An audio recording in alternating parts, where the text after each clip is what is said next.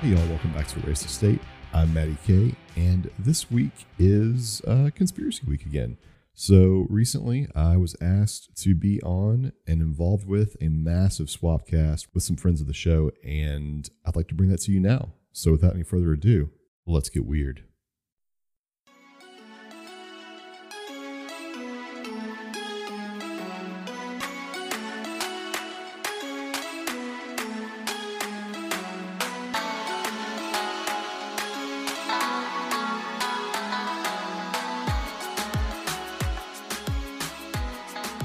This is the long-anticipated Swapcast featuring the great flat earth expert, David Weiss. We've all wanted to hear what he has to say, get him on the show and our shows, have him lay out kind of the conversation starter, and we're going to just dig into this topic that so many people have asked us to. It's the Swapcast of the ages. So I'll just let everybody say what their shows are and we'll get it started. I am Monica Perez of the Propaganda Report and the Drive Time News Blast. And our technical host, let's go that way. E. Willie, what you got? Hello, I'm E. Willie with Truth or Theory with my sidekick co-host, JP. We're excited to be here. Yep. Pumped. Maddie, what you got? Hey y'all, I'm Matty K from A Race to State, and I am excited to get flat smacked today. Brian, the CE5 guy, tell us what you got. You got a little bit more to say, don't you? Because this is new. It is very new to me. I'm more here in a student mindset. I'm part of the Aliens and Ascension podcast. We haven't published our episodes yet, but that's coming soon. And yeah, I'm really honored to be here. Andy? You got to unmute. Come on, Andy. You got to unmute. Bottom left, Andy. Sorry, guys. I'm brand new to this. I'm going to be joining Brian. I'm also brand new to this. I met Brian through the CE5 program. If you want to know why I'm called Avian Andy, I'll be happy to tell you. That's a very long story. And I'm just excited to get involved in kind of this podcast community. All right, let's do it. David, do you want to just dive in, share the screen, show us stuff? We're going to do audio and visual. So if we're going to post some video too, but for people who are just listening podcast wise, then you're going to try to walk us through some of your visual aids. Are you not? I'm going to do my best, but I'm so excited to be here. Is it Bry, the CES guy? You have a show called Aliens and Ascension? Yes, with Avian Andy over there. All right, so we're going to talk about aliens because aliens and flat Earth merge together. There is an explanation, and it makes a lot of sense. My name is David Weiss. My YouTube channel is the initials for Deep Inside the Rabbit Hole, just DITRH.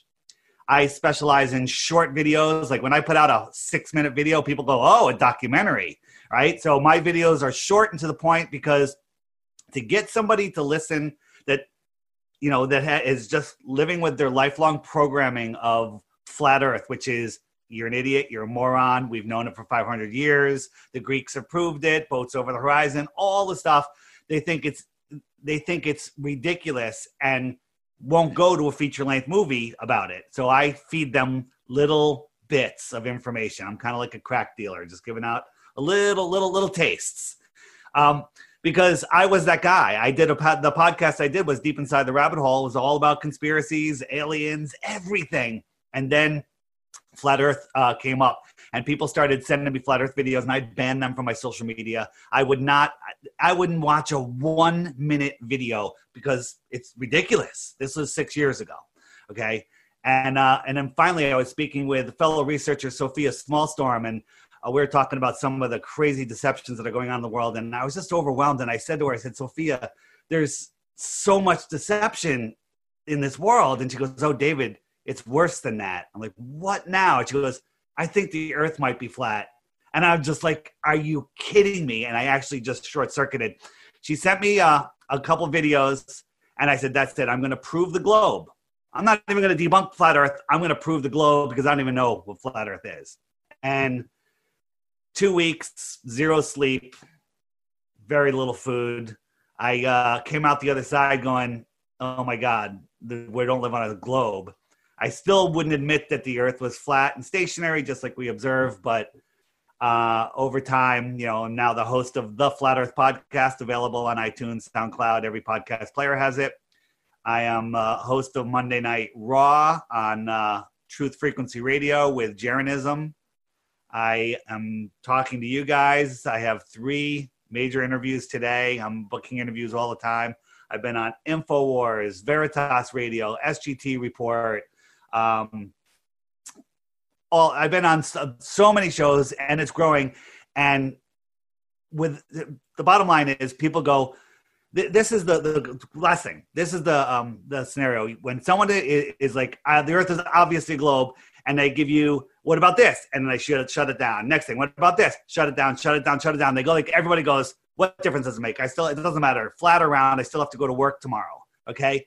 That's how we got into this crazy situation that we're in this world right now. Because when you don't know where you are, what you are, or who you are, and you think you're lost in space on a spinning speck of nothing, after a crazy evolution chain happened and created you with eyes and everything and fingers that work, you are lost, and you can be convinced of anything. So that's why even now, with the insanity in this world, I am pushing the truth, the true Earth, okay?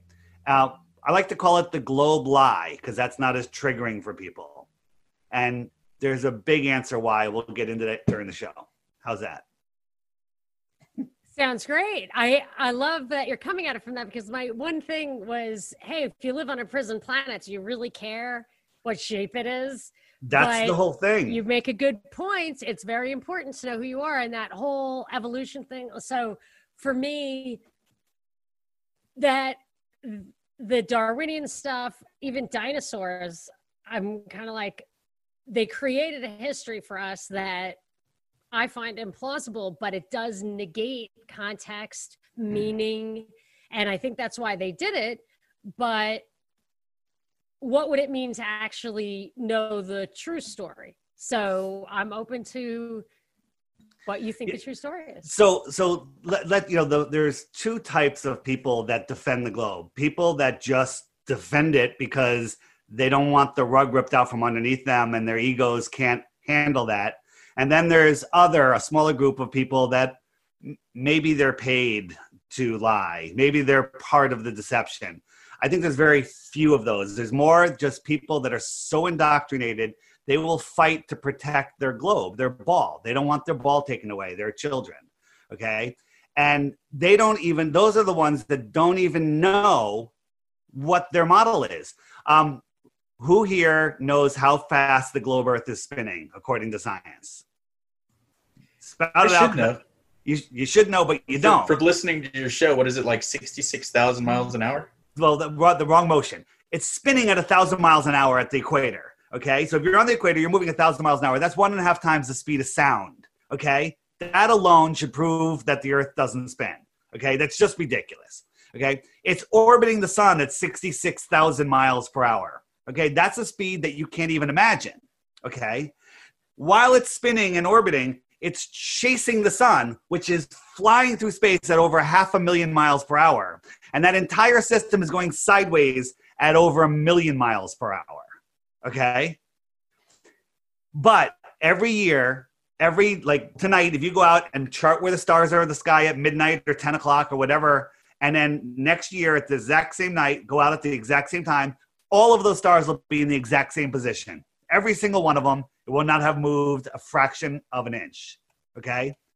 That's impossible with all of these motions going on in a beehive, crazy galaxy, okay? So, with that said, who believes we live on a ball? Are we done? I believe that we live on a ball, and I'll tell you one reason why I think I saw it, but I'm sure there are other explanations for it. I once flew in the Concorde, which was at 60,000 feet up, and it looked like I was seeing the curvature of the Earth. Like, it completely comported with what I expected, and I saw it. And on a journey around that time, I had a big business trip, and I flew from New York to Frankfurt to Singapore to Indonesia to Tokyo to LA to New York in about a week. And everything seemed to be consistent with my expectations about where the sun would be and sunrise and sunset and all that. So when I heard of flat earth theory, I thought, I think I experienced the round earth. Okay, so let me address that in a whole bunch of different ways. First, Neil deGrasse Tyson, the high priest of the helio-nonsensical model, says that you can't even see the curve at 130,000 feet. Concorde flies at 60, 50, whatever. Let's call it 70. Let's call it 70. Well, he says you can't see it at almost twice that height. But I don't believe anything he says, so we'll just wipe that off the table. You are looking, when we look. Actually, the fact that he says this is the most compelling argument against it, to be honest. All right, nice. So the way we see is, our eyes look into the distance, and the ceiling and the floor converge due to perspective. The sky and the earth, the ceiling and the floor in a long hallway will converge. Have you ever been to one of those long Vegas hotels? The ceiling and the floor touch from one end to the other, because the angular size gets so small, you can't see the difference. So that's how our eyes work. We see to a point of convergence, whether it's 10 miles or 100 miles or 500 miles, it doesn't matter. We see when we're looking forward, we'll call that 12 o'clock. We see the merging of the top and the bottom. Well, at 1 o'clock, 2 o'clock, 3 o'clock, 4 o'clock, all the way around, it's the same distance. And if you plotted that out, you're plotting a big flat circle, okay? And in your mind's programming, when you see that curve, you think sphere because you've been told you live on a sphere. I took a picture of my dining room table where the shadows were just right, and then I blurred the table so you couldn't see what the texture was, and I told everyone it was a sphere, and they believed it, okay? It's because of programming. It's because of what you expect to see. The other bigger thing on the Concorde, it's never one thing, is the windows are curved. The windows are curved, especially at the edge, and that curves the bottoms down. When you look through even a regular windshield on a regular plane, it's at an angle and the horizon moves because you're looking through angled glass. But you're looking out a curve, and just that tiny bit of curve and your expectation, you're seeing a sphere. But I have yet to see a Concorde picture that shows a curve. People are like, well, what about this picture? And you put a line on it and it's straight. I can't, I'll never be on it again. I don't even think they fly it anymore. They retired it for some reason. I wonder why. One blew up on the runway, but that could be why. But so did the Hindenburg, but that's a whole nother Yes, podcast. And they don't use airships anymore either. Yeah, there's a reason for that. Oh, I'm happy to hear all of it. But anyway, so all I can say is my memory, which was, worked a lot back then, and I could barely stay awake on the thing, but I just remember looking out the window thinking, wow, that is freaky. But it doesn't mean anything. I can't evaluate it now. Yeah. So this behind me, I have a shot from a balloon that's up at 110,000 feet, and that's the Earth. If you look at the horizon, it's completely flat, but more importantly, look at the sun. Does that sun look like it's 93 million miles away? Or does it look like it's right over the Earth, over there? It looks like it's right there, and if I had a slingshot, I could probably hit it. Yeah, but there's no atmosphere that you're viewing it through at that level, are you? Oh, so you think that you can see a sun 93 million miles away, but also we don't see any stars either. Don't you guys find that a little odd? Like we never see stars in space. I think that's weird about the moon landing. I think for us, I'm not familiar with that picture, but I thought that the reason you wouldn't see stars, I imagine if that picture went out, you would start seeing stars as the kind of light pollution from the sun went away. Yeah, the astronauts can't even get their story straight. Some say they saw stars. Some say they didn't see stars. Well, I don't believe in the moon landing. Right. Well, that's good. I don't care what they said. We sent a balloon up at nighttime in the Arizona desert with high definition cameras looking up. And before it took off, we could see a beautiful starlit night. So we know that the cameras were set to see the stars. Okay. And as that balloon went up through the clear sky, you think it's even going to get clearer and brighter, like when you go to the top of a mountain away from the city. Well, what happened was by the time it got to about 80,000 feet, almost all the stars were gone. Okay? You want me to explain that? I can't explain it. Okay? I don't know the answer, but the heliocentric model makes no sense. We're still in the atmosphere. We have less pollution, less clouds, less everything, and the stars are all disappearing. There's only a couple balloon shots above that show stars off in the distance. So if I don't know that that's what you're saying is true. I don't have that. I'm not familiar with that. So maybe I would definitely, though, if I witnessed that, I would dismiss it. And I would say that the reason was maybe the way looking sideways through the atmosphere at the stars or whatever. I don't know. But when you get through it, are you saying that you never see stars again? Nobody ever goes into space? We don't believe that space exists as it's described. Yeah, what do you believe? So here's the thing. When you're trying to prove the shape of the Earth, like right now, if I told you guys, look at the lights in your ceiling and tell me what shape the floor is based on the lights in your ceiling, that's ridiculous. Okay? We can't go up. So anything we see in the sky, the only true thing that we can say is they're lights. The sun, the moon, the stars, and everything else that we see is a light because we're seeing light.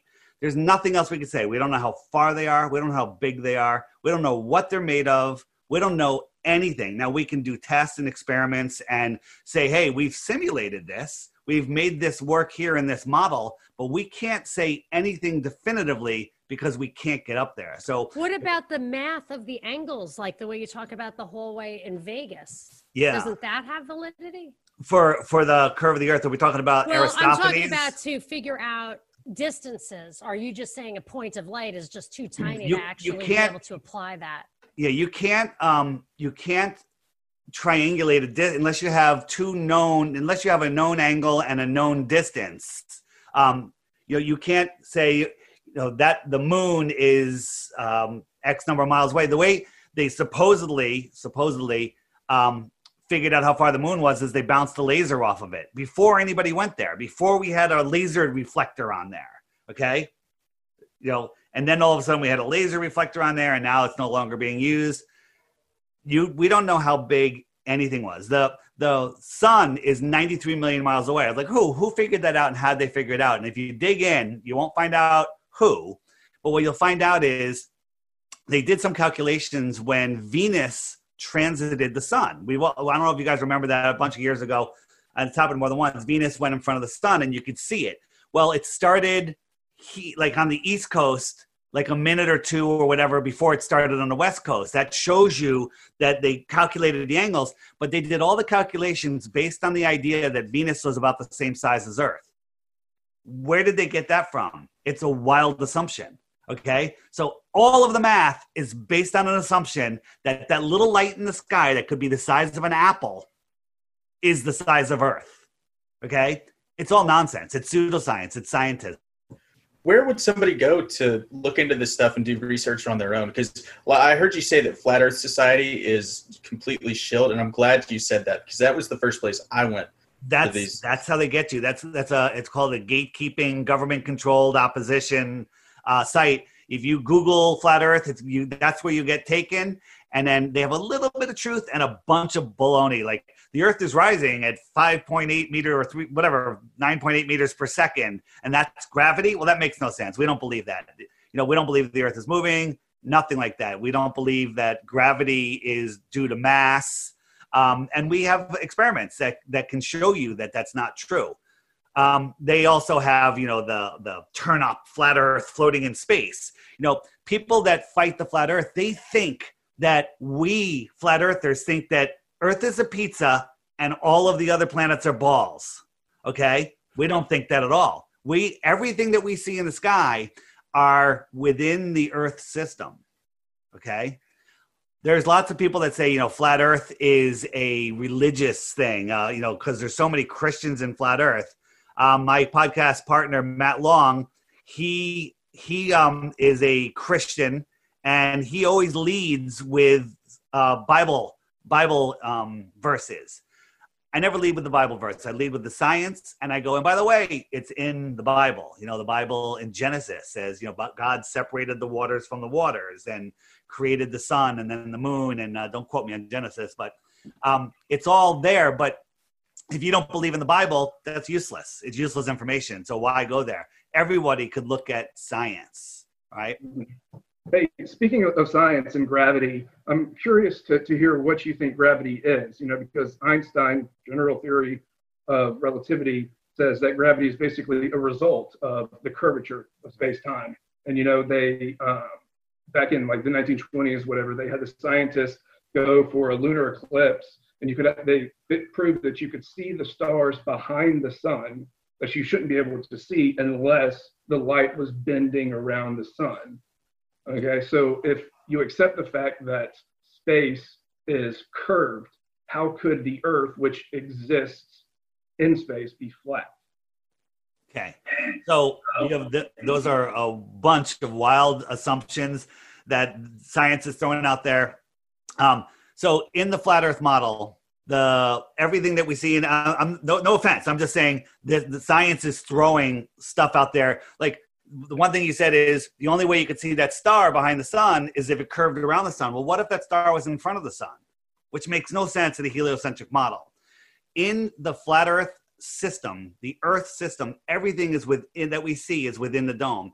I don't believe, and again, I can't prove because we can't get there, that any of those lights we see in the sky are physical at all. I think they're all focused points of energy. And there's so many videos out there of stars, you know, with super zoom cameras and telescopes that look like pulsing orbs of geometric shapes. They're amazing. And the only time you see a physical rock with features is coming from two sources, NASA and Disney. And Disney is more credible than NASA these days. So yeah, it's insane that people believe that stuff when you can look yourself. You know, you can see, get a Nikon P900 or P1000 camera, zoom in on these stars. I do. I have a telescope. Okay. It's a crappy little telescope because of a backpack for hiking. And my husband set it up and he's like, check it out. And we looked at it and it was very cool. You could see Saturn and the rings around Saturn, and you could see Jupiter and 4 moons around Jupiter. But then when I looked again yesterday or recently, there were only 3 moons and they were in a different position. They were all on a plane. Like, well, one of them could have been behind it. I'm not criticizing. I'm just asking you, what is that? So what the moons basically are tiny little dots of light. Okay. Saturn is, if you had no idea what Saturn was, no one ever told you anything, you would say, well, it's a light bulb with a lit ring around it. So it looks like to me, like an LED ring around an LED light, you know. To say that it's a giant planet bigger than Earth with rocks and all of this is reflecting light from the sun, that every time you look at it, it's always perfectly lit. I mean, it's a light source. It is its own light. Here's the problem. You go to school, the teachers tell you, we live on a ball, you're a kindergartner. They spin the globe for you, they show you where you live, they tell you about gravity, and it's implanted. And everything, Sesame Street has astronauts on it. You know, all of the Teletubbies are about globes. It's all about globes. It's a lifelong of programming. But a guy in a bow tie tells you that boats go over the curve and they disappear from the bottom up, and you're done. That's it. You can believe that, and your day's over. Go take a nap, drink a beer, watch a movie. Doesn't matter, okay? You're done. But if you want to know, you're like, well, could anything else cause a boat to disappear from the bottom up? You know, could there be another explanation for why the shadow, if it's a shadow on a lunar eclipse, is always the same curve? Okay? We're told that no matter where it comes in from, it's always the same curve. That proves that the Earth is a sphere, because if the Earth was flat, and then they'll show you like a pizza, and, you know, it could make a line on the move, or if it was at an angle. But here's the thing. If you take a ball, Earth, a light source, and a ball, moon, right? I have to switch positions, right? And you bring the sphere in line to eclipse the other sphere, it doesn't come on like a perfectly curved, even curve all the way across. It starts out as a long ellipse, it morphs out, and then it leaves as a long ellipse because it's wrapping around the curve of the ball. It's easier to see it if you do the experiment yourself. Somebody just made a video, a raw video, where we're working on it to present it so people can see what's going on, but it doesn't go like that.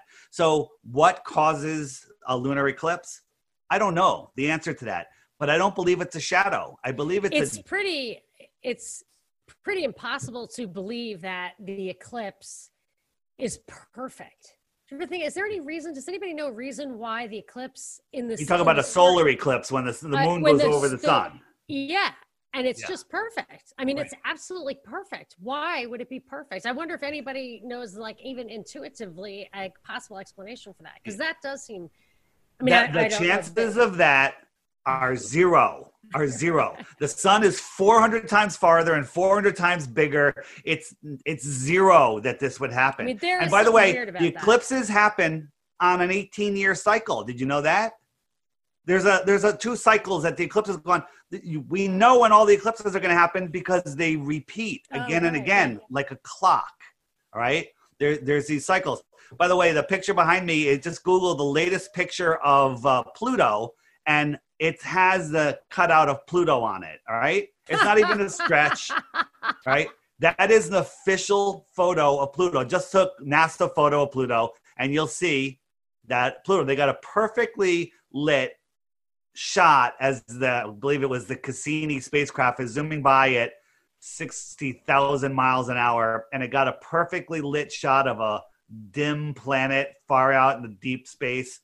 And do you know that Pluto, the planet, was discovered the same year that Pluto, the dog, was created at Disney? Coincidence. Which one happened first? Yeah. I don't know. It's a good question. The same year. That's a good question. But you to know, you have to find out. So I task you, Brad, with finding that information. Oh, thank you for the task. I appreciate that. I might have missed this in the beginning. For what purpose would it be to convince us that the world is round instead of flat? I will answer that right now. I'd like to get to that towards the end, but I will answer that. The reason is because if you knew that you are a free human being, that you are the center of creation and not a random speck lost in the universe. If you believe in the globe, you believe that nothing exploded, and it created everything. And then everything coalesced into spinning balls. Some of them turned into Earth. Some of them turned into a gaseous burning nuclear furnace that burns steadily for billions of years. And then lightning struck, created an amoeba that turned into a fish that grew legs, that climbed out of the water, found another mutant fish, had sex, that became a monkey, who had a deformed monkey that became a human, and that's why we're here. That's what you have to believe. Okay, and we have eyes that can see and brains that can think and intuition, all utter nonsense. I used to believe all that, by the way. And so if you think that you are just that insignificant random speck and that God doesn't exist, I was that guy, by the way, and you give up your power, then if you sit and you watch the news and all of the fear and you're like, oh my God, we're running out of oil, we're running out of food, we're running out of air, there's too much carbon dioxide, you live in fear, you lower your vibration and you give your power away to authority they don't have authority over you. They are the few, we are the many, and you give it away willingly. Here's the thing they don't want you to know. Your thoughts create your reality, and you have the ability to nobody can take anything from you without you giving them permission. That's why they tell us what they're doing, and if we don't say yes, we don't say no, we're consenting. Revelation of the method. Revelation of the method, exactly. That's what is going on right now. I mean, the CDC came out the other day and said they're 94% wrong. 94% of the deaths had nothing to do with COVID, okay? They told us. That way, nobody can come back and say they didn't tell us, all right? And by the way, they're lying. It's 100% of the deaths had nothing to do with COVID. But that's a whole other show. I agree with you there too. And the thing about Darwinism, I remember learning about it in, I think, like 5th grade and thinking it was mathematically impossible because anything that was more than one single mutation, like one allele, one gene, anything that required a series of progressive mutations don't make things better. Right, generally, right. So you have to take away most of those as well. But if you were going to have a mutation that didn't actually dominate the species, didn't wipe out everybody who didn't have it, that it took a series of mutations, how that series of mutations would happen in the same organism is just, that's when the math just gets insane. Like you just couldn't possibly. So, I mean, even if there weren't evolutionary processes, I think it would be Lamarckian, where there's some feedback mechanism or mutations just accumulate and don't manifest themselves without some kind of trigger. So I'm with you. And I believe that the reason that they promoted Darwinian evolution was for that purpose, to disempower you, to disconnect you from a bigger picture of a spirituality, of an explanation that is outside their control. They decided, I almost feel like with Columbus, or Magellan, they decided they were going to control the entire world, and all the narratives had to feed into that. That's right. So they have the evolution. They have asteroids coming from outer space, killing off the dinosaurs, evolution, right? We're on a spinning ball. So they've put us in a prison, right? They put a fence around us. It's called the Antarctic Treaty, 1957. And at the same year, they put a fence over us. They call it the Van Allen radiation belts. Yeah, right? I wondered about that. People point to that as the reason the moon landing didn't happen. And I'm like, I don't really understand that one.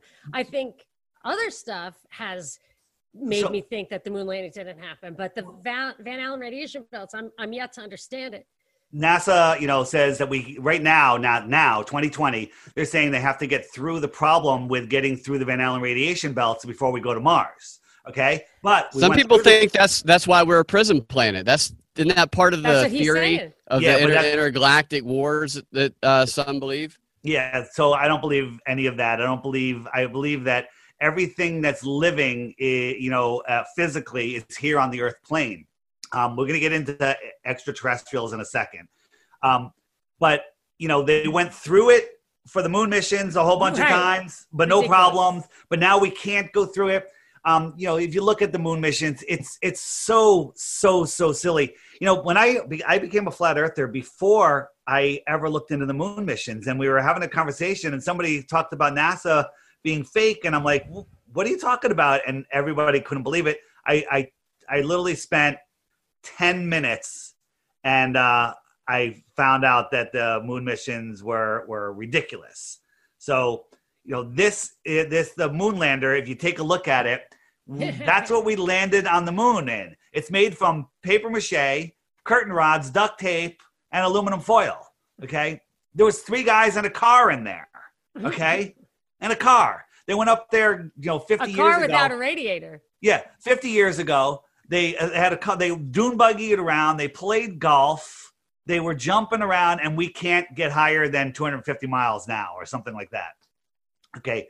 It's nonsense, And so now, people are getting hip to it. So they privatized space travel, which is really not private. It's just SpaceX, which is still a government psyop. The guy who raised him, Bezos, Musk. That's Musk. But Bezos had his father, stepfather, or grandfather was in the Atomic Energy Association, and this guy acts like he was, bootstrapper. Elon Musk, a lot of those guys, if not every single one of them, has some connection to the defense industry or something like that. Elon Musk is the head of a tunneling company, a solar power company, an electric car company. He started PayPal. He took over NASA. And he happens to be a fabulously charismatic face person and a startup guy and a CEO manager. There's and no operations. way. Talk and to any CEO. The most implausible thing about him is that he gets away with violating SEC rules and he doesn't go to jail. Right. That is the one thing that I would think no one can do. Anybody that goes back and looks at the moon missions now, with a discerning eye, without ego, you'd be like, okay, we were hoodwinked. The problem with that is once you realize NASA's lying, they're lying about everything, your whole world crumbles. People don't like to move just to the next town or another state because it turns your whole life upside down. Okay, but I accept absolutely everything we're on the same page with almost everything, but I can't, I'm not convinced to get rid of that. That globe model has never broken down for me. Everything else has broken down, but here, I expect things. I think the eclipse is weird. I don't think we have the right answer for that. But the things I expect happen. Right. There's so many things. Well, here's the thing. First with the eclipses, they're predictable. There's so many things about an eclipse. Like during a solar eclipse, if you take off those retarded glasses and stare at the eclipse, there's amazing things that happen. I did it. My eyesight got better. Okay. We stared at the eclipse the entire time. Really? But what you see is they don't want you seeing that. There's a download that you get. And I'm not telling anyone to stare at the eclipse. Staring at the sun, you can burn your retinas. I'm a sun gazer. I do a lot of sun gazing. So my eyes were used to it. And it was an amazing experience. Again, can't prove the shape of the earth by looking up at the sky. You were just talking about something else. I had a good point. Things that I expect in this model I can predict that, I feel like it has never broken down. This model's never broken down. Everything else has broken down. So as we go along and as you think about things, there's 3 buckets. Works on a flat earth and a ball earth. Okay. Works just on a flat earth, or the third one is works just on a globe earth. I've been doing this for 6 years, 24/7. Nothing falls into that third bucket. Nothing. Okay. At some point, you have to go, all right, something's up here. So as we go along, let's just look, circumnavigation. I went from California. I went west. What I did. Okay. You went west and you went all the way around to Japan, and you can go east and go around, and you circumnavigated. So I intentionally did that on my business trip. I kept going in one order. I went from New York, and I just kept going east. So intentionally, just to have that experience. I'm sharing my my screen here, which is my app. It's called the Flat Earth, Sun, Moon, and Zodiac Clock app. And the sun and the moon are a clock in the sky. The sun is the hour hand. The moon is the month hand, and the stars. Cool. If I turn on the stars, those do the seasons. What are they? Okay. What are they? The seasons? Yeah. So look, because in the night you can see the stars change position. What is that? So there's the zodiac, and the stars will outrun the sun once a year. All right. So the sun will move backwards through the zodiac about once a month. And that way, because we're in what is the sign this month? I forget the names, but September. That's why is it Virgo. Are we in Virgo or Libra? So, whatever. It's in it for because it's going slightly faster than the sun. Yeah. But the moon is the sun's going. It laps the moon every 28 days or so. Okay. Mm-hmm. So that's how the moon phases change. We can talk about that in a little bit, but the sun is going dead reckoning west. Okay. West is a circle around the north. Okay. If I turn on the compass, the north is the center of the earth. It's the magnetic north. If you hold a compass out and you start going west or east, it's not a straight line. It's a circle because you have to constantly point towards the center. Okay. If you were 1 mile from the North Pole holding a compass, the needle is pointing directly at the North Pole. It's an actual pole. Let's just pretend. Okay. And you started walking 90 degrees or 270, dead west or dead east. You have to turn to keep that compass pointing. So that works on a ball earth and a globe earth, by the way, both. But 3.14 miles later, you're back to where you started. You just circumnavigated the North Pole. Same thing at the equator, same thing below the equator. You can also go from New York, from the United States, over the north, head north, while you're heading north, as soon as you pass the North Pole, you're now heading south, and you're to the far east. Okay, so you went north and south without ever changing directions. What nobody has ever done is they've never gone south, which is any direction away from the center, and come up the other side. You would just keep going. Nobody has circumnavigated the Earth going south. That way, north. Yeah. Is that true? Right. What about the? I guess the Endurance. They didn't make it. Right. Well, so I'll be right with you in a second. There was a expedition that got the world's record, and you guys can see my mouse. It's going. They went like from the United States. I don't have the exact route rate, but this is what they did. They went down to South America. Yeah. Then they went out into the south, right? They came to a point. They turned around. They came back. Then they went over like to Africa. Then they went over here to the north, and they went around and they came back, and they said that's circumnavigation. It's not. They just went to the south, turned around, and came back. Nobody ever goes underneath the ball and comes up the other side, right? Go ahead, Bri had a question, and then Andy. Okay, just real briefly, why would someone fly that way? Because looking at your map, it looks very dangerous, and it doesn't look very economical either. Thank you for that. That's a very pre-programmed response. But looking here, this is a map of flight routes from Santiago, Chile. If you want to fly to Australia, which is over here, okay, you fly all the way up over Mexico to America. You cut across America, and then you cut all the way down, and you fly to Australia. Okay, there's also, you can do it going the other way, but that, and they say, well, that's because they want to be near land. They want because there's no place to rescue you out in the ocean. That's baloney. That's not even, if they just stayed at the same latitude as Santiago, which flew right over that short little distance over to Australia, that's a way shorter trip. And there's, Easter Islands out there in the middle somewhere, supposedly what they say. But the truth is, the reason they take that route is because it's the shortest route. What's the shortest route between 2 points? Everybody? Straight line. The shortest route between 2 Straight points line. is a straight line. Circle, right? Yeah.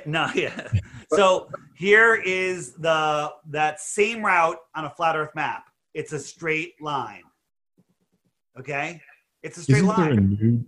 Isn't there a new flight that goes direct though? Yeah, so this is the flight that goes direct. The flight goes a Qantas flight. It's not that new. Yeah.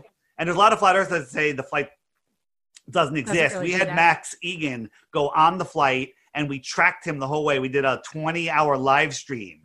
And so that flight, let me tell you some things about that flight. It varies like 5 hours sometimes. Okay, that's interesting. There's only one aircraft model of an aircraft that does that, and it's a special aircraft that only a small handful, like 5 different pilots, can fly, that are military guys. And it has 7 layers of crazy paint on it. Sounds like it's for heat to me. So we're to believe that in the 1960s, they made jetliners that can go 500 miles an hour, and today we still have jetliners that can only go 500 miles an hour. We can go much faster. We can go faster than the speed of sound. The sound barrier is not a barrier. It's just a mark where you break the sound speed, where you go faster than speed. But here's the thing. If you look here, I'm going to bring up the wind chart on the Flat Earth, Sun, Moon, and Zodiac Clock app.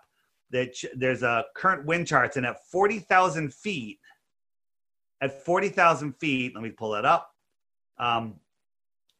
The winds are going, those that pink and red and white bands, those are 200 to 300 mile an hour winds, okay, that are traveling eastward, by the way. This is real live wind chart.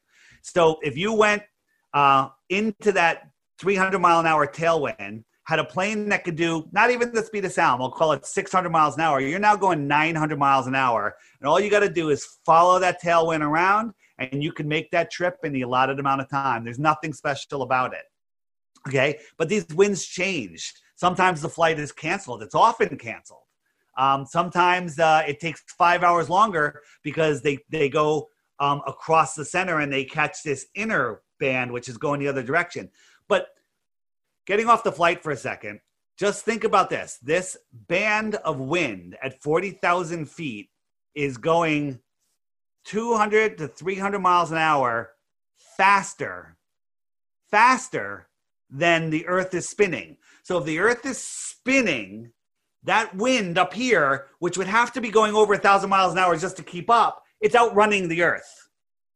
It's outrunning the Earth. If you stirred some water or a milkshake or whatever, as you stir it, that outer layer, it lags behind. It doesn't keep up with the stir. It falls behind. On Earth, the winds outrun the spin of the Earth. Game over. The Earth is not spinning. Okay? It's not.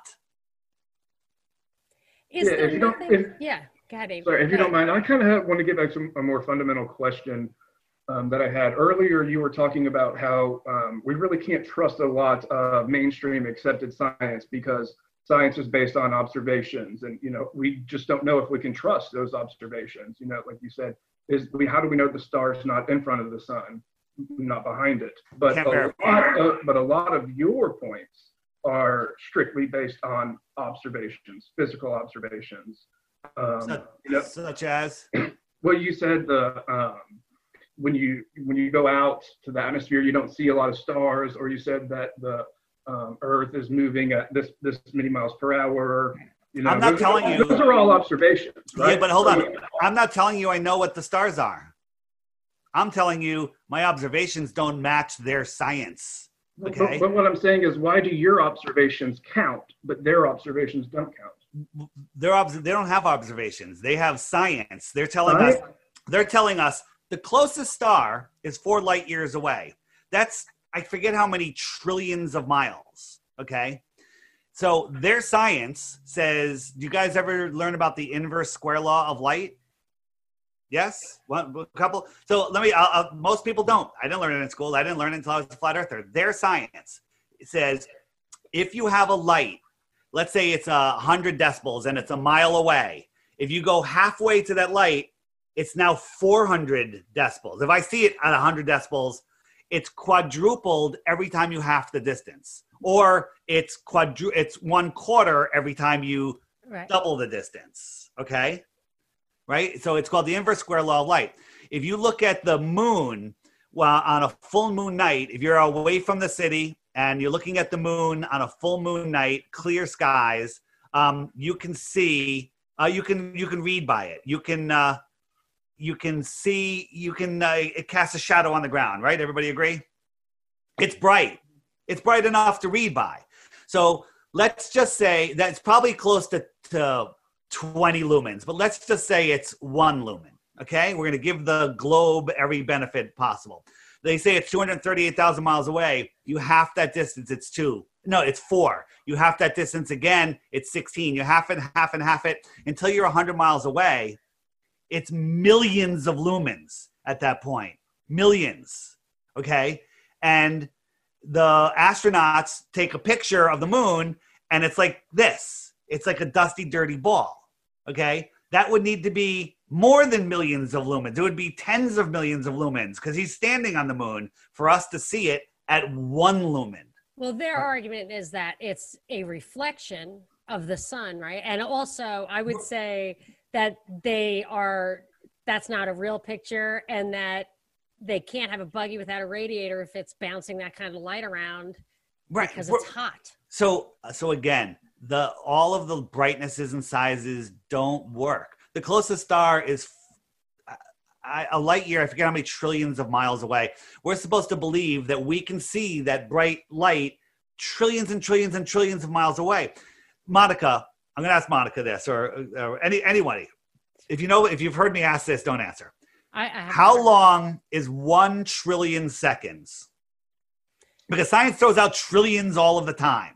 trillion this, trillion that. Like, oh, a trillion, right? A trillionaire, right? 1 trillion seconds. Monica, Well, take a give guess. me a second. A trillion seconds is Just take like a guess. 50 billion minutes. Oh, look at you and doing the math. All right, but if you do the billion math, you're going to figure it out. hours. Yeah, A 1 I don't know. trillion seconds, tick, tick, tick, is 31,000 years. Okay? Okay? So now let's say 1 trillion miles. Okay? The closest star we're seeing is like 25 trillion miles away. And we're supposed to believe that we can see that light with our naked eye because it's traveling through space? It's nonsense. So they don't say that it's trillions of miles away. Yes, they do. They say it's 4 light years. 4 light years is 25 trillion miles. It's the distance light travels in a year. Here, how about this one? So we live on this heliocentric model. This is the sun. It's a yoga ball, okay? And the Earth is a pebble next to that ball, right? A marble, a pebble, whatever. Right. That's what we're told.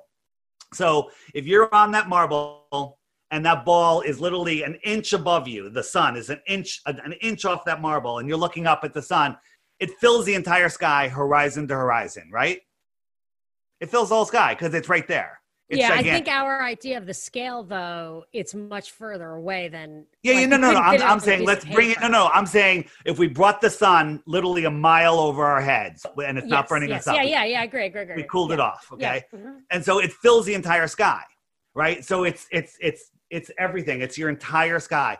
Now we're going to move it 93 million miles away. It reduces from everything to the size of a dime held at arm's length, right? Hold up a dime, it's about the size of the sun. Yeah. So we reduced from everything horizon to horizon, 360 degrees to the size of a dime. Right.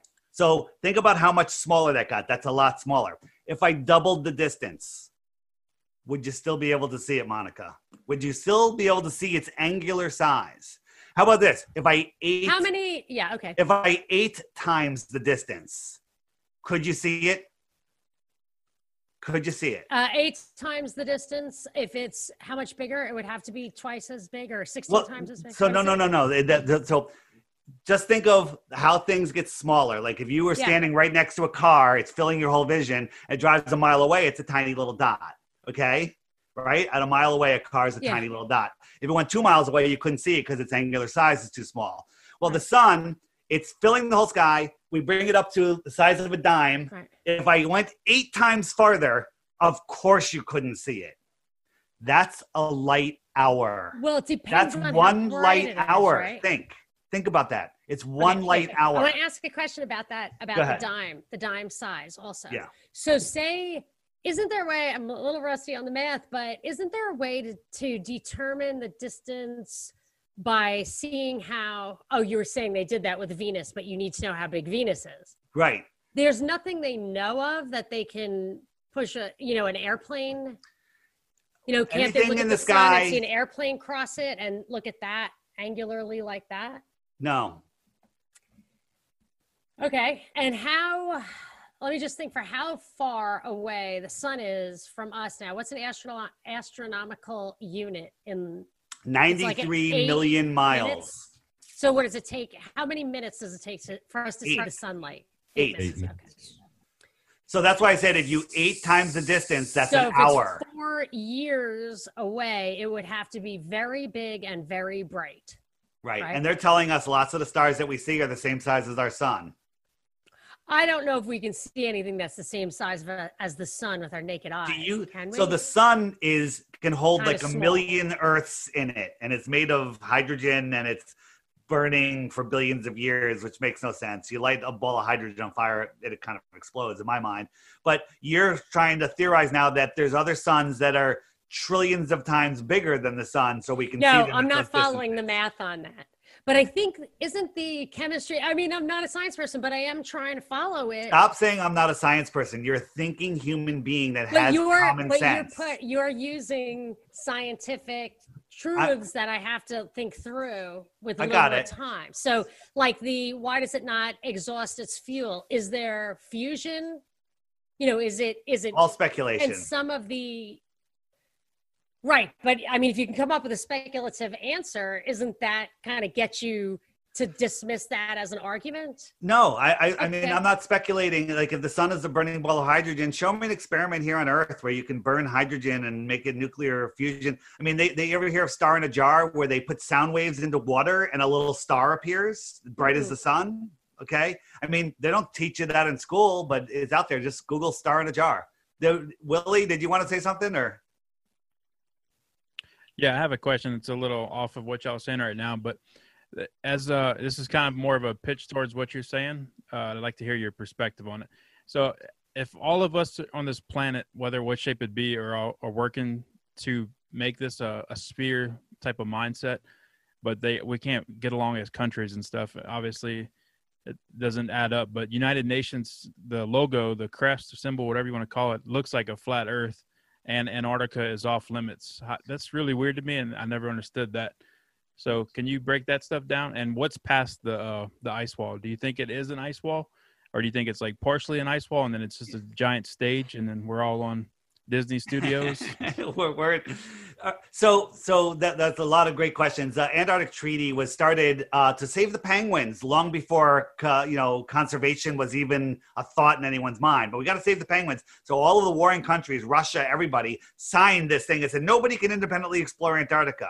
And then the zealots out there will go, there's thousands of people that go every year. Well, there's 15 different companies that you can go tour Antarctica. It's like touring the gift shop at a Navy base. You can go out to the edge. They'll show you some penguins. They may take you on a little journey a few miles in, show you a pole and say it's the South Pole, but it's really just a pole.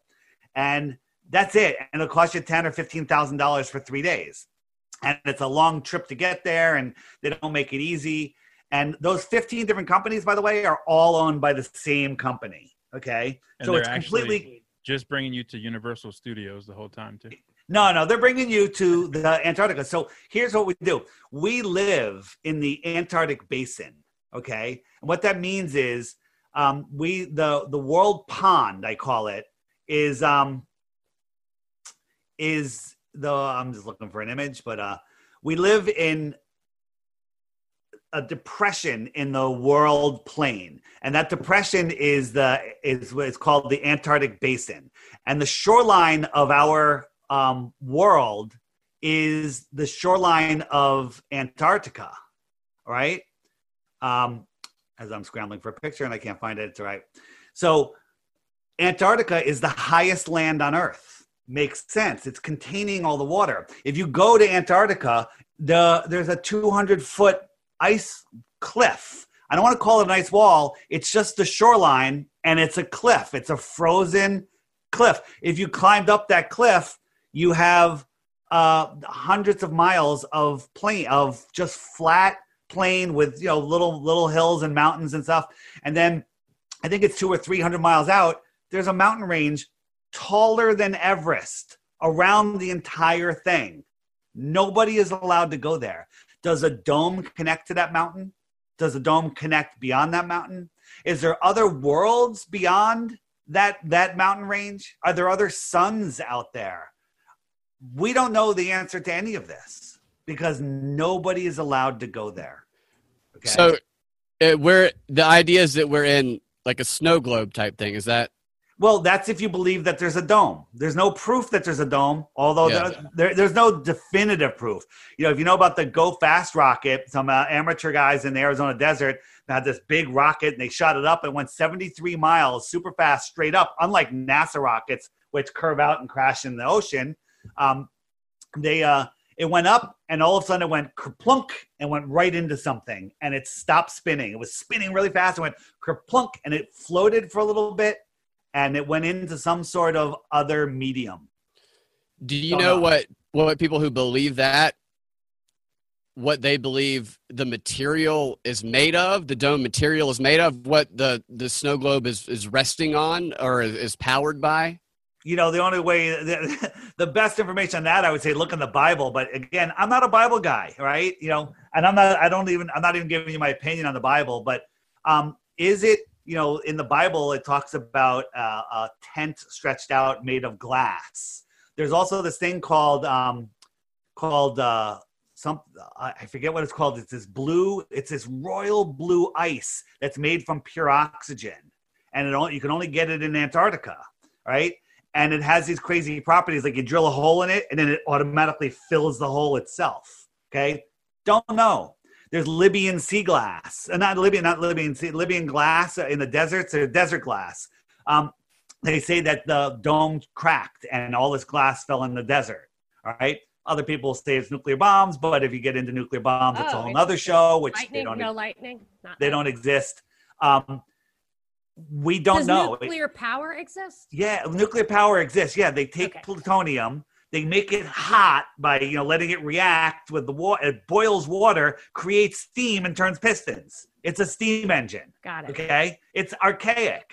It's just archaic and a little dangerous, I think, or is it not? Well, that's another thing. Radiation. There was a guy. I'm spacing on his name right now, but he was going around showing how depleted plutonium was harmless. He would eat it and he would swim in the pools. Yeah, I remember that. Yeah. I did, and the idea of the nuclear weapons, I think Dresden was an example of a non-nuclear weapon of equal power, was it not? There's no need for the nuclear weapon concept. I think the firebombing of Dresden did the same thing. So the whole nuclear bomb thing is a scare. But getting back to Willie, is the countries, all these countries can't get along, all stage. How many battles were there in the Cold War between America and Russia? How many people died? 0. It was nothing. It was all just a military industrial thing. It's all stage fair, all of it. That's why Oppenheimer gave him the bomb, or supposedly gave him the bomb, so that there is no bomb. Someone to create a defense war against. You need an enemy. We still do that to this day. It's all fear. There are no nuclear bombs. There are some big bombs like the Moab or whatever, but there's no nuclear bombs. There's no nuclear bombs. How do you know that? Because it's provable. Like if you look at Hiroshima and Nagasaki, which everyone will default to, there's video of them stacking dynamite at ground zero days before. Massive cases and pallets of dynamite. And if you look at the blast radius, all of the ground zero, everything was blown to pieces. But all of the buildings that didn't collapse throughout the city were the buildings that were fireproofed, and the other ones just burned down. So that doesn't fit with a nuclear bomb. Plants, there's never been a time where plants, animals, and humans didn't thrive there. 3 days after the bomb, businesses were open, the trains were running, and people were selling flowers on the street. Okay, 3 days later. Well, what did George Bush say after 9/11? Wasn't it go shop people? Yeah, but see, again, that's a whole nother thing that's coming up. But if it was a nuclear bomb, we have more cancer in the United States than they have. Okay, it's crazy. And then all of the reporting, if you were a reporter and you reported on it or took pictures, you were jailed. There was only one reporter from the Associated Press or whatever group that was allowed to report worldwide on what was going on there. Do you think there was no bad mutations and stuff like that coming out of Chernobyl? No, there's people living in Chernobyl right now that have lived there the whole time, and they're fine. It's all. But you mean that documentary is not true, or whatever that show was they just put out? The Chernobyl, it's complete and total nonsense. It's all about keeping us in fear and keeping power on us. Because if you are afraid of nuclear bombs, if you don't know that you are the center of God's creation, that you have the power and that nobody has dominion over you, then they've got you. But as soon as you wake up, here's the thing. There's millions of flat earthers now. None of them have fallen for the corona nonsense. None of them. They're all awake, okay? I used to wake people up. I called it Exposing the Big Three, the New York event, the Connecticut event, and the Boston event, okay? And I figured those were so easy to wake people up to. I wake them up, and people wake up to them, and then they still go back to work. They're like, well, those people, whoever did it, they're going to go to jail, or they're going to be out of office, whatever. Flat Earth affects every single person every single day of your life. If you wake up in the morning and put your feet down and think you're spinning lost in space, you are a powerless human being. Can you tie it into the idea of a forbidden history or extraterrestrial life, if that's even an yeah. So expression sorry. you'll accept? Yeah, so getting to extraterrestrials, the words are meaning. word itself, yeah. Words, his story, history, his story. Extraterrestrial, territory, extra land, people from extra land, beyond Antarctica. There's different maps that show, some people think that there's rings around us, and there's another world where all of the ancient civilizations, they went outwards as the climate shifted outwards and the sun moved outwards. Perhaps our sun used to be Mars, and Mars has moved outwards and is circling the Antarctic basin, and there's another world out here, and we have a new sun here that was born in the north under a star. Kind of sounding biblical right now. But there's so many possibilities.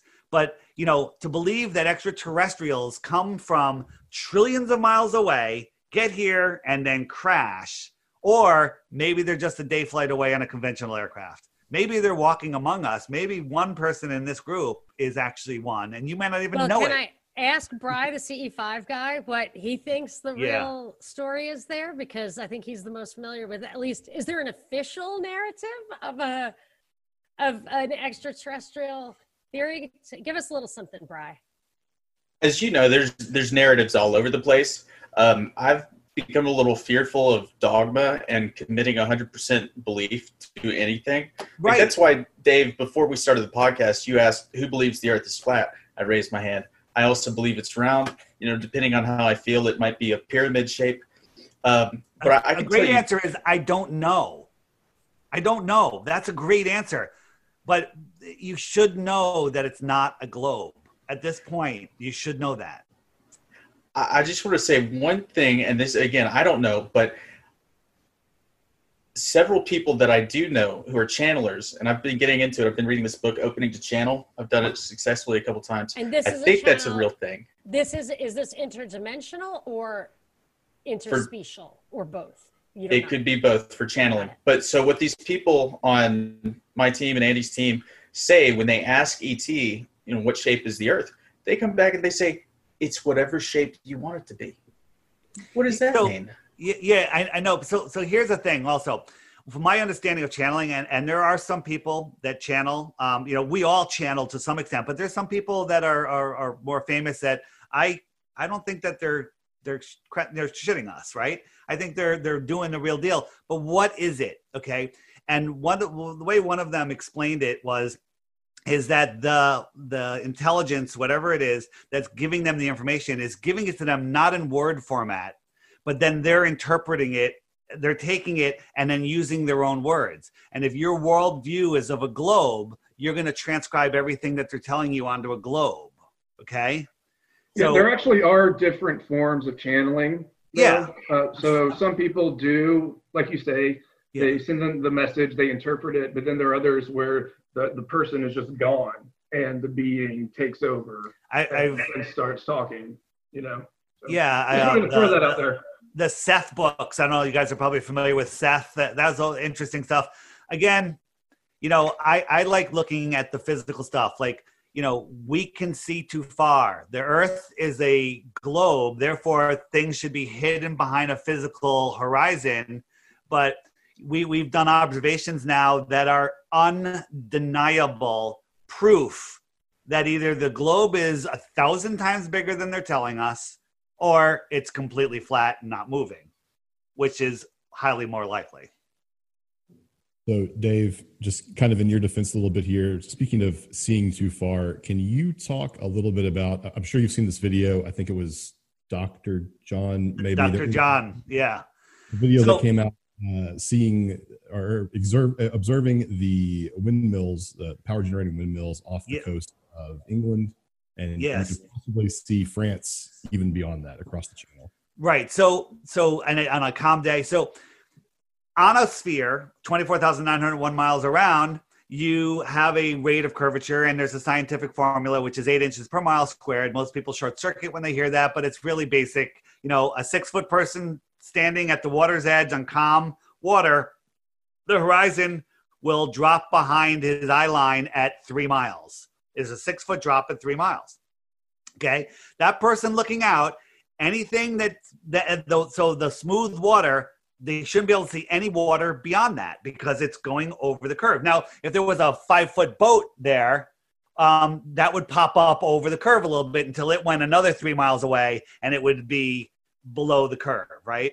So these guys had the camera at like 1 or 2 feet off the ground, which means that the horizon is like 2.9 miles away or 1.9 miles away, whatever it was. And they had their known location, and then there was windmills, and they know exactly how far each windmill is. And not only at the first windmill, which was several miles closer than the last one, there should have been, I forget how many feet, 10, 20 feet of drop or whatever. But not only could you see the water way beyond the last windmill, we could see land beyond that should have been, if you had the Empire State Building and the Eiffel Tower on top of the Empire State Building, the top of that should have been a mile below the curve, but we could see the land. Okay. And then the only Glober argument is, well, it's refracting. The land is, the light is curving up, but we proved that that's not the case, that it's not a mirage. And the video goes into detail on the Flat Earth, Sun, Moon, and Zodiac Clock app. Every day there's a new video. If you go into there, if you go into there and go into the archives, just a few days ago, that video was there. Check it out. And it'll blow your minds. Here's the thing. Flat Earth, it took me 6 years to get here. Okay. I understood Flat Earth. Like you guys right now are getting it. You're starting to get it, but it took me 6 years and I'm still questioning things. I'm not trying to prove the earth is flat. I'm trying to find the truth. Okay. If you said, David, we know the answer and it's either a globe or flat, but if it's a globe and you pick globe, we're going to give you $10 million in cash. But if it's flat and you pick flat, you get 25 cents. I'm going to take the 25 cents. I'm not going to pick the globe. Because I'd rather have 25 cents than not have 25 cents. I'm going to pick the globe and lead a propaganda campaign to convince everybody that it's the globe as opposed to that. Right. I have a question that you maybe you have an answer for it. Maybe you need a few minutes to think about it towards the end. I'm open-minded. I don't know either way. I try to start as neutral as possible. I agree. We're programmed with ideas and stuff from a young age that become just assumptions that we never question. And as you can see, we're defying the laws of gravity here as people walking behind my camera through obviously the curvature of the earth behind me. And for all we know, we could be on a flat earth inside of a snow globe sitting on somebody's desk who lives on a global earth for all, or, I don't know. But the way that the CIA analysts the scientific method, the way that they overcome bias, their own bias, they try to anyway, is instead of trying to prove their claim, is to work hard to try and disprove their theory. What's the strongest argument against your theory that you have had to confront? The strongest, the one that's the hardest to answer is southern pole star rotation. Okay. But again, I don't look up at the sky to figure out the shape of the Earth. Now, we've seen southern star trails circling Polaris very clearly, and that Polaris is the center of the rotation. But the stars in the south appear to go in the opposite direction. Now, is that because we're just turned around in the south across the flat plane? But that makes sense why they go in the other direction. It's just because you're turned around. Like if you have a room full of stars spinning above you, okay, and the center is off to the side, and you're looking at the center, you're going to see them going in a certain direction. But if you turn, they're going to go from your right shoulder to your left shoulder as they're spinning. But if I turn around and I'm in the south, looking at the south, they're going from my left shoulder to my right shoulder, so that they now have switched directions, but they haven't switched directions. But in the south, you'll see stars curving around a center point. So globers will say that proves that the Earth is a globe, but that would mean, that's only true if there was no other explanation. Have you guys ever seen the trick with, it's not a trick, but it's just an optical thing where you have an arrow pointing one way, and then you put there's a glass in front of it, you see the arrow pointing, then you fill the glass with water and the arrow changes directions. Okay? These are optics through water, through glass, through a dome. We're looking at optics that we don't understand. Okay? We don't know what's going on. We don't know what those stars are. I personally think that they're sentient in nature, but that's me. And some other flat earthers think that I'm insane for thinking that. But there's plenty. There's Bible verses that talk about that. I was going to say, is there 100%? Is there something? I know that some people, there's a belief. Maybe I'm getting this wrong. You guys probably know more about it than me, but I heard a belief where some people believe that when you die, that you might become a star or even a planet in your next life. Is there any? I've read about that as well too, and that's you're getting into the collective consciousness. Again, this does not have anything to do with the shape of the earth. And there's stars could be souls, right? I used to laugh at astrology. How could that rock be? It's millions of miles away, and that rock affect what happens to me? But what if those were energetic? They're all named after gods. That's interesting, right? They're all within the Earth system. They're all, if you look up in the star at the sky when the moon and right now Saturn and Jupiter are out, you look at them, you could see sky behind them. They're in the Earth system, right? You could see the blue sky behind them when they're out just after the sun sets, right? They're It is close. weird that they do not twinkle, but the stars, so-called stars, do twinkle. I've noticed it so many times. If you go on my app and look up the stars playlist, there's amazing videos on there. But are they sentient? There's also and Christians. Some people get so bent when I bring this up, but I'm going to bring it up because I don't care. All right, is the Son of God, the S-O-N, and the S-U-N have a lot in common. Right? If you and I, Monica, are standing at the beach a half a mile apart and the sun is setting, you're going to see the sun walking on the water right to your feet. You're going to see that glare walk right to the water's edge, right where you're standing.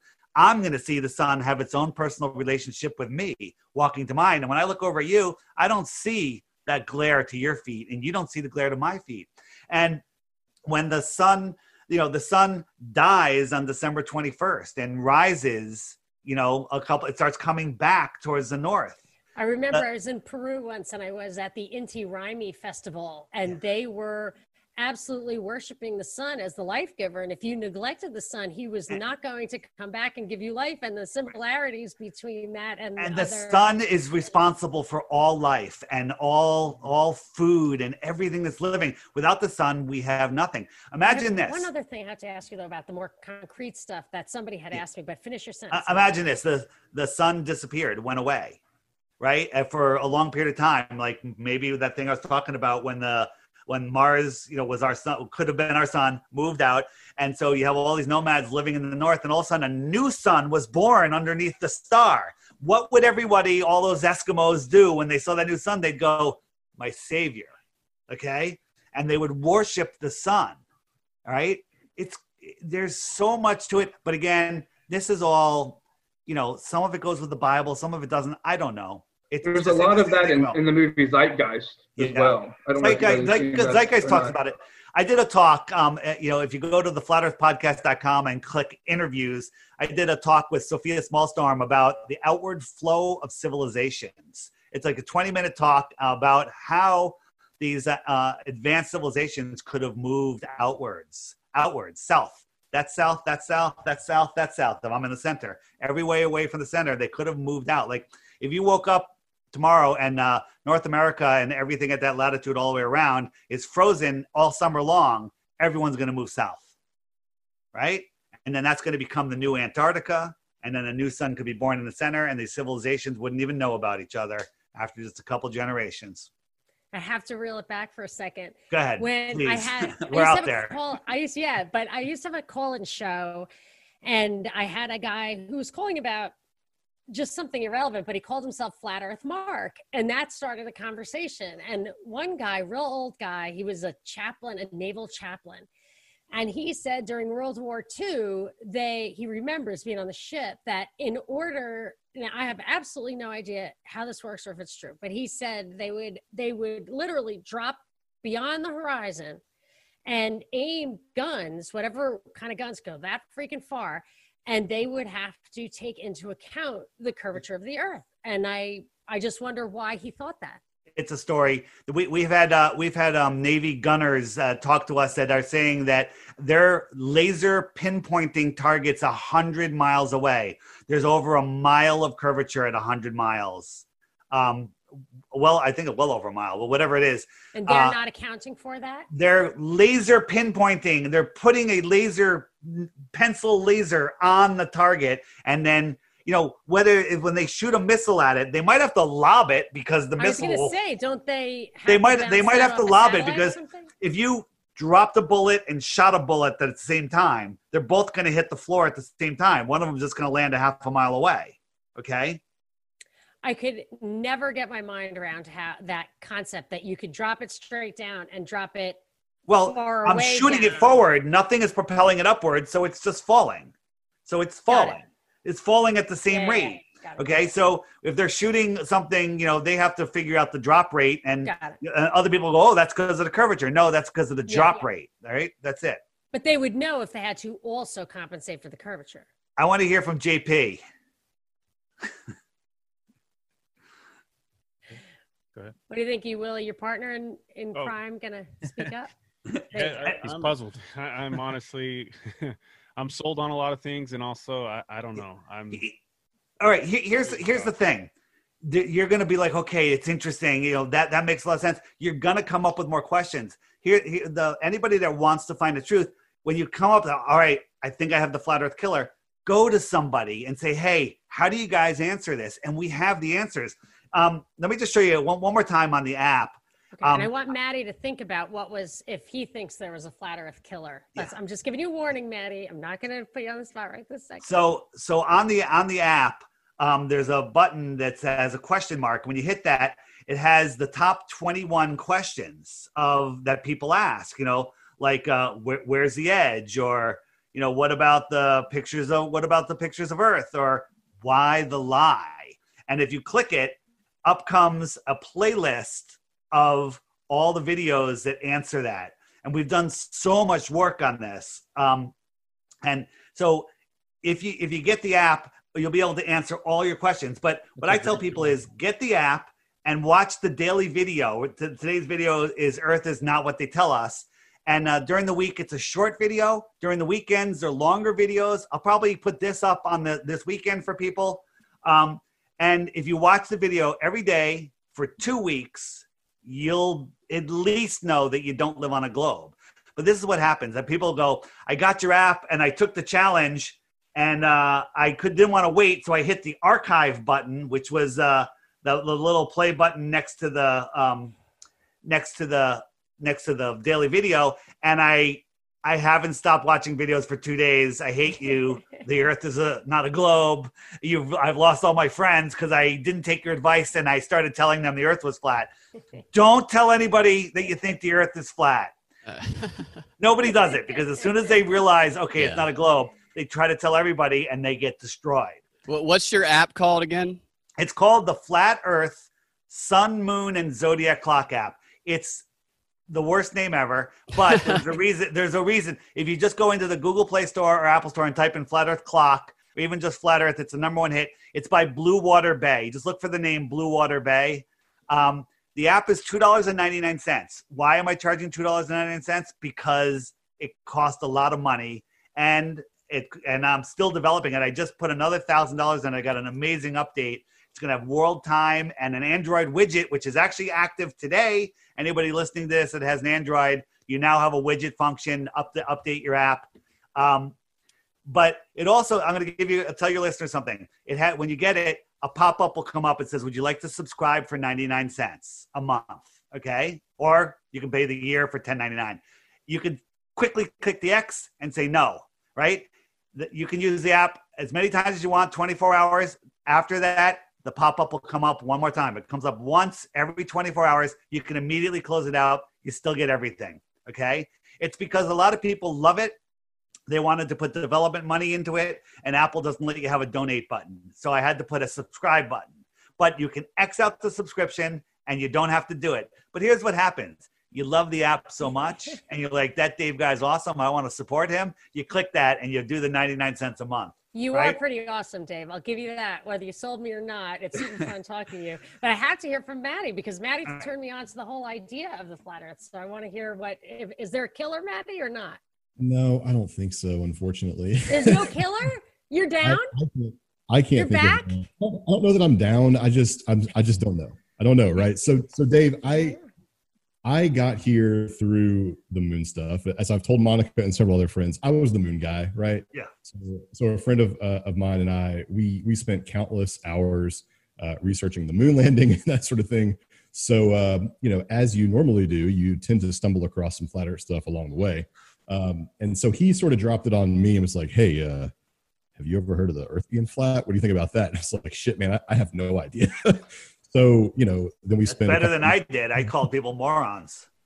Well, so I'm a conspiracy enthusiast, so I'll give anything about 5 minutes that seems relatively interesting. Dude, I was deep inside the rabbit hole. It's the name of my podcast. I went into everything, and Everything but everything. and then when people brought up flat Earth, I'm like, "You're retarded. Get away from me." Trying to discredit my views on New York, Connecticut, and Boston. Yeah. So listen to this, Maddie, hold on one sec. Then I realized, oh my God, it's true, but I don't want to introduce it to the podcast because I was afraid of what the fans would do. And then finally, I was just like, I have to. I'm about the truth. I don't care. Be you. And the podcast blew up and it's over because one of the co-hosts couldn't handle it. Oh yeah, which is good. It ran its course 3 years, and now I have the Flat Earth podcast. It's the greatest podcast ever. Not that it's actually the sixth greatest podcast ever. It's okay, David. You can take the baton. The greatest Flat Earth podcast ever. Okay. For sure. I've gotten many, many emails, and I said I was going to do Flat Earth. They were like, I hope it's Dave. I was like, it's definitely Dave. So Dave, I do have one more question for you, though, and it sort of relates to the sun and two lights in the sky and all of that. So I don't know if this is a Flat Earth Society thing, but one of the proofs of Flat Earth that you run across while you're doing this research is that the moon actually gives off its own light, and it's cooler than the light which the sun gives off. And that is allegedly testable. I have not tested it. Where do you come down on this, and have you tested that? So it's I have not. I had a FLIR camera attachment from my phone, and I was testing it, and I got some interesting results, but I discounted them. I know people personally that did really good testing. The problem is some people would go outside and they'll set up like a piece of cardboard a foot over the ground, blocking the moonlight. Okay. And then they stick a thermometer in there and say it's warm. Well, yeah, you're radiating the heat. You're insulating the heat that's coming out of the earth. You can't do that. You have to do it in a way where there's no restriction of the earth giving off heat. And I've seen a bunch done with high tech infrared or FLIR cameras, and it is very clear that the moonlight is colder. I'm not a big fan of that as a proof of anything, though, because there's too many people, non-believers could look at it and just discount it. It really doesn't speak to like the Black Swan with the towers, the windmills out in the ocean. It doesn't speak to me like that, but it is fascinating. And if you look at the moon, we're told that the moon is reflecting the sunlight. Well, if you have a sphere and you have a single source light, there's a hot spot, and then the rest fades away. You have the hot spot at the center. Look at any lit ball. Look at the moon. It is equally lit edge to edge, like there's a light inside it, and it's lighting it up from the inside. The moon is weird, and the eclipse thing, I cannot figure that out. How could it possibly be? Does anybody here have an explanation? Have you heard of the Seleninian eclipse? We're talking about a lunar eclipse, not a solar eclipse. So we're told that the Earth is. No, but doesn't a solar eclipse do it too? Solar eclipse is different. The Seleninian eclipse is where the observer can see the sun above the horizon and the moon on the other side above the horizon. Yeah. And the eclipse starts. Well, how could that be? Whoa. How can that be unless they were in line? And the last one, the shadow came in from the top of the moon, not the bottom. Okay. How do you spell that? Is this verifiable? Don't even ask me how to spell it. Seleninian eclipse. I believe it's with a C. There's been over 50 of them documented. And then the other thing is think about this. The solar eclipse, that's where the moon goes in front of the sun. Nobody has ever, from any angle, anywhere, any optics, infrared, space station, airplanes, has seen the moon approach the sun. Never. They've never seen the moon approach the sun or exit the sun. They only see the sun darken in the shape of a circle, okay? But they've never seen it leave and move away from anywhere, okay? Is it the moon that's really doing it?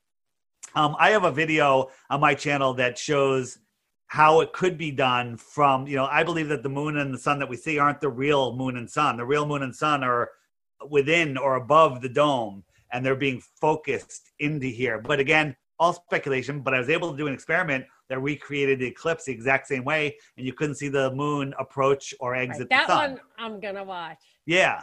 It's on my DITRH short list. Or if you go onto the app, what about eclipses? It's in there. I think it's in there. Or just go to my YouTube channel. It's there. We're going to wrap this up in 1 minute. And I want to make sure that everybody here has had anything they were dying to say, something written down, a question for Dave. Anything left we can vet, but then we'll wrap it up. Okay, go ahead. Well, I have a bunch of questions, but Dave, this has been on my mind for a while, so I'll ask you this one. Okay, you're very left-brained, I think. I'm very right-brained. I want to hear in your own words, what really motivates you to awaken people to flat Earth?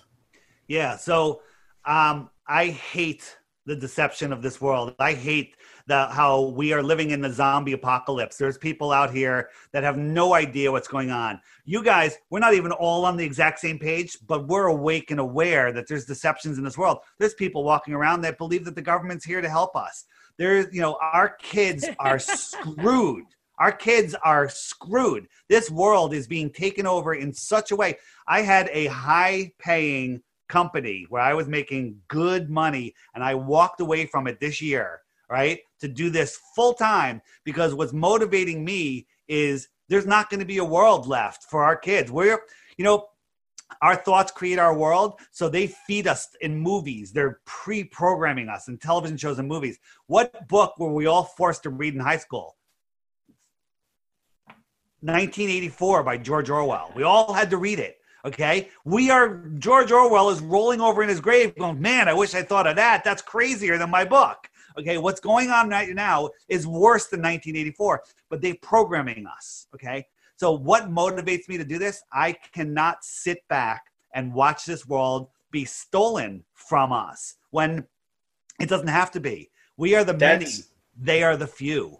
That's what I admire about you. That's what I find inspiring in you. You are motivated by that transformative effect that takes hold of people who realize everything we've been told might be a fabrication.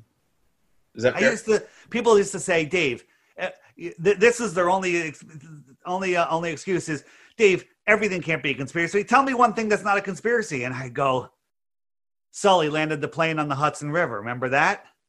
Well, guess what? That wasn't real either. Okay, I got nothing. Come on. I know. It was a little hype. Tom Hanks played Sully. Okay, that just annoys me.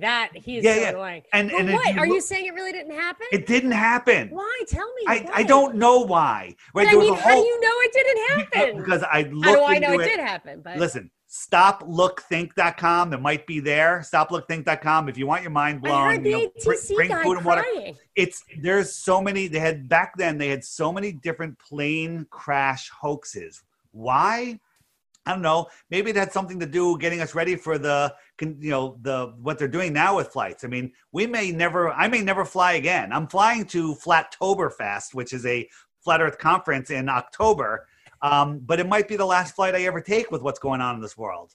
Also, the magician's theory of distraction, the big action covers up the little action. That's a big action. There's no telling what the little action it covered up could have been. Yeah. So guys, I appreciate you having me on.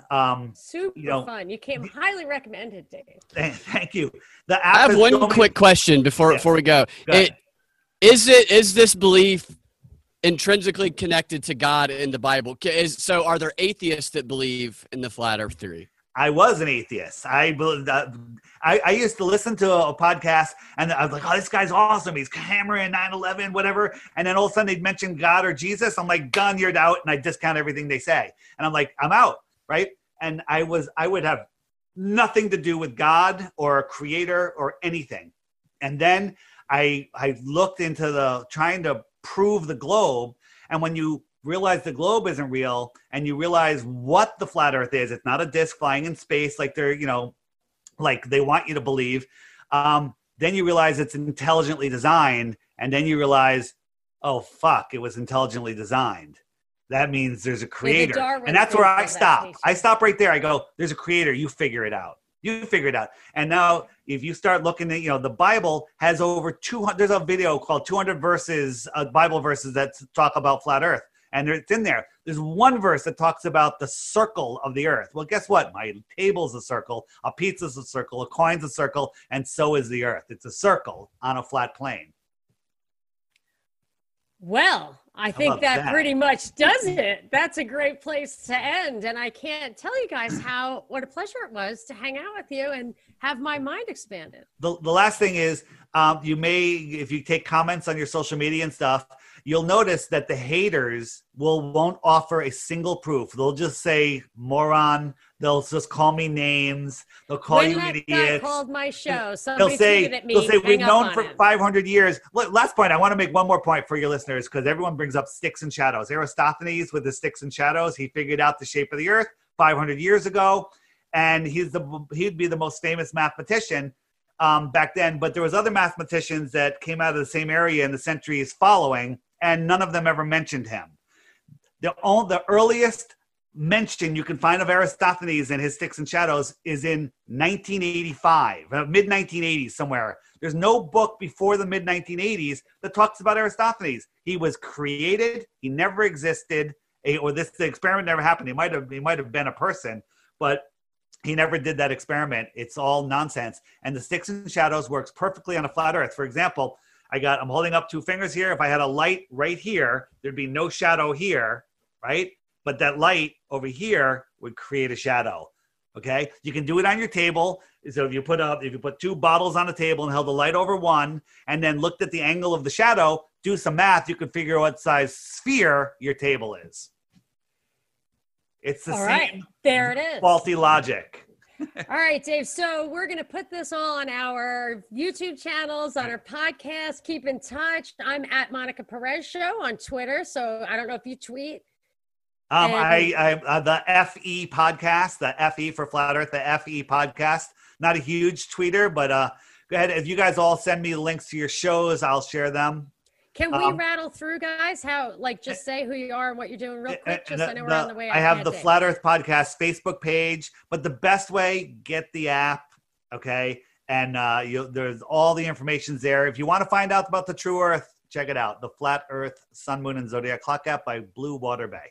All right, that's awesome. Thank you. So we have the Truth or Theory podcast. We have Erase the State, and we are the Propaganda Report. And Bri, what's your podcast called? If Andy agrees to it, we're going to go with Aliens in Ascension, and you can find us at contactinget.com. So if you want to listen to the podcast or if you want to contact ET with us, go there. That's the place. We'd love to have you. Right on. And I'm going to check out some of your awesome features on your app, Dave. And we'll see you guys next time. Thanks. Thank you. Thanks for having us. Thank you. And thanks for hosting, E-Roll.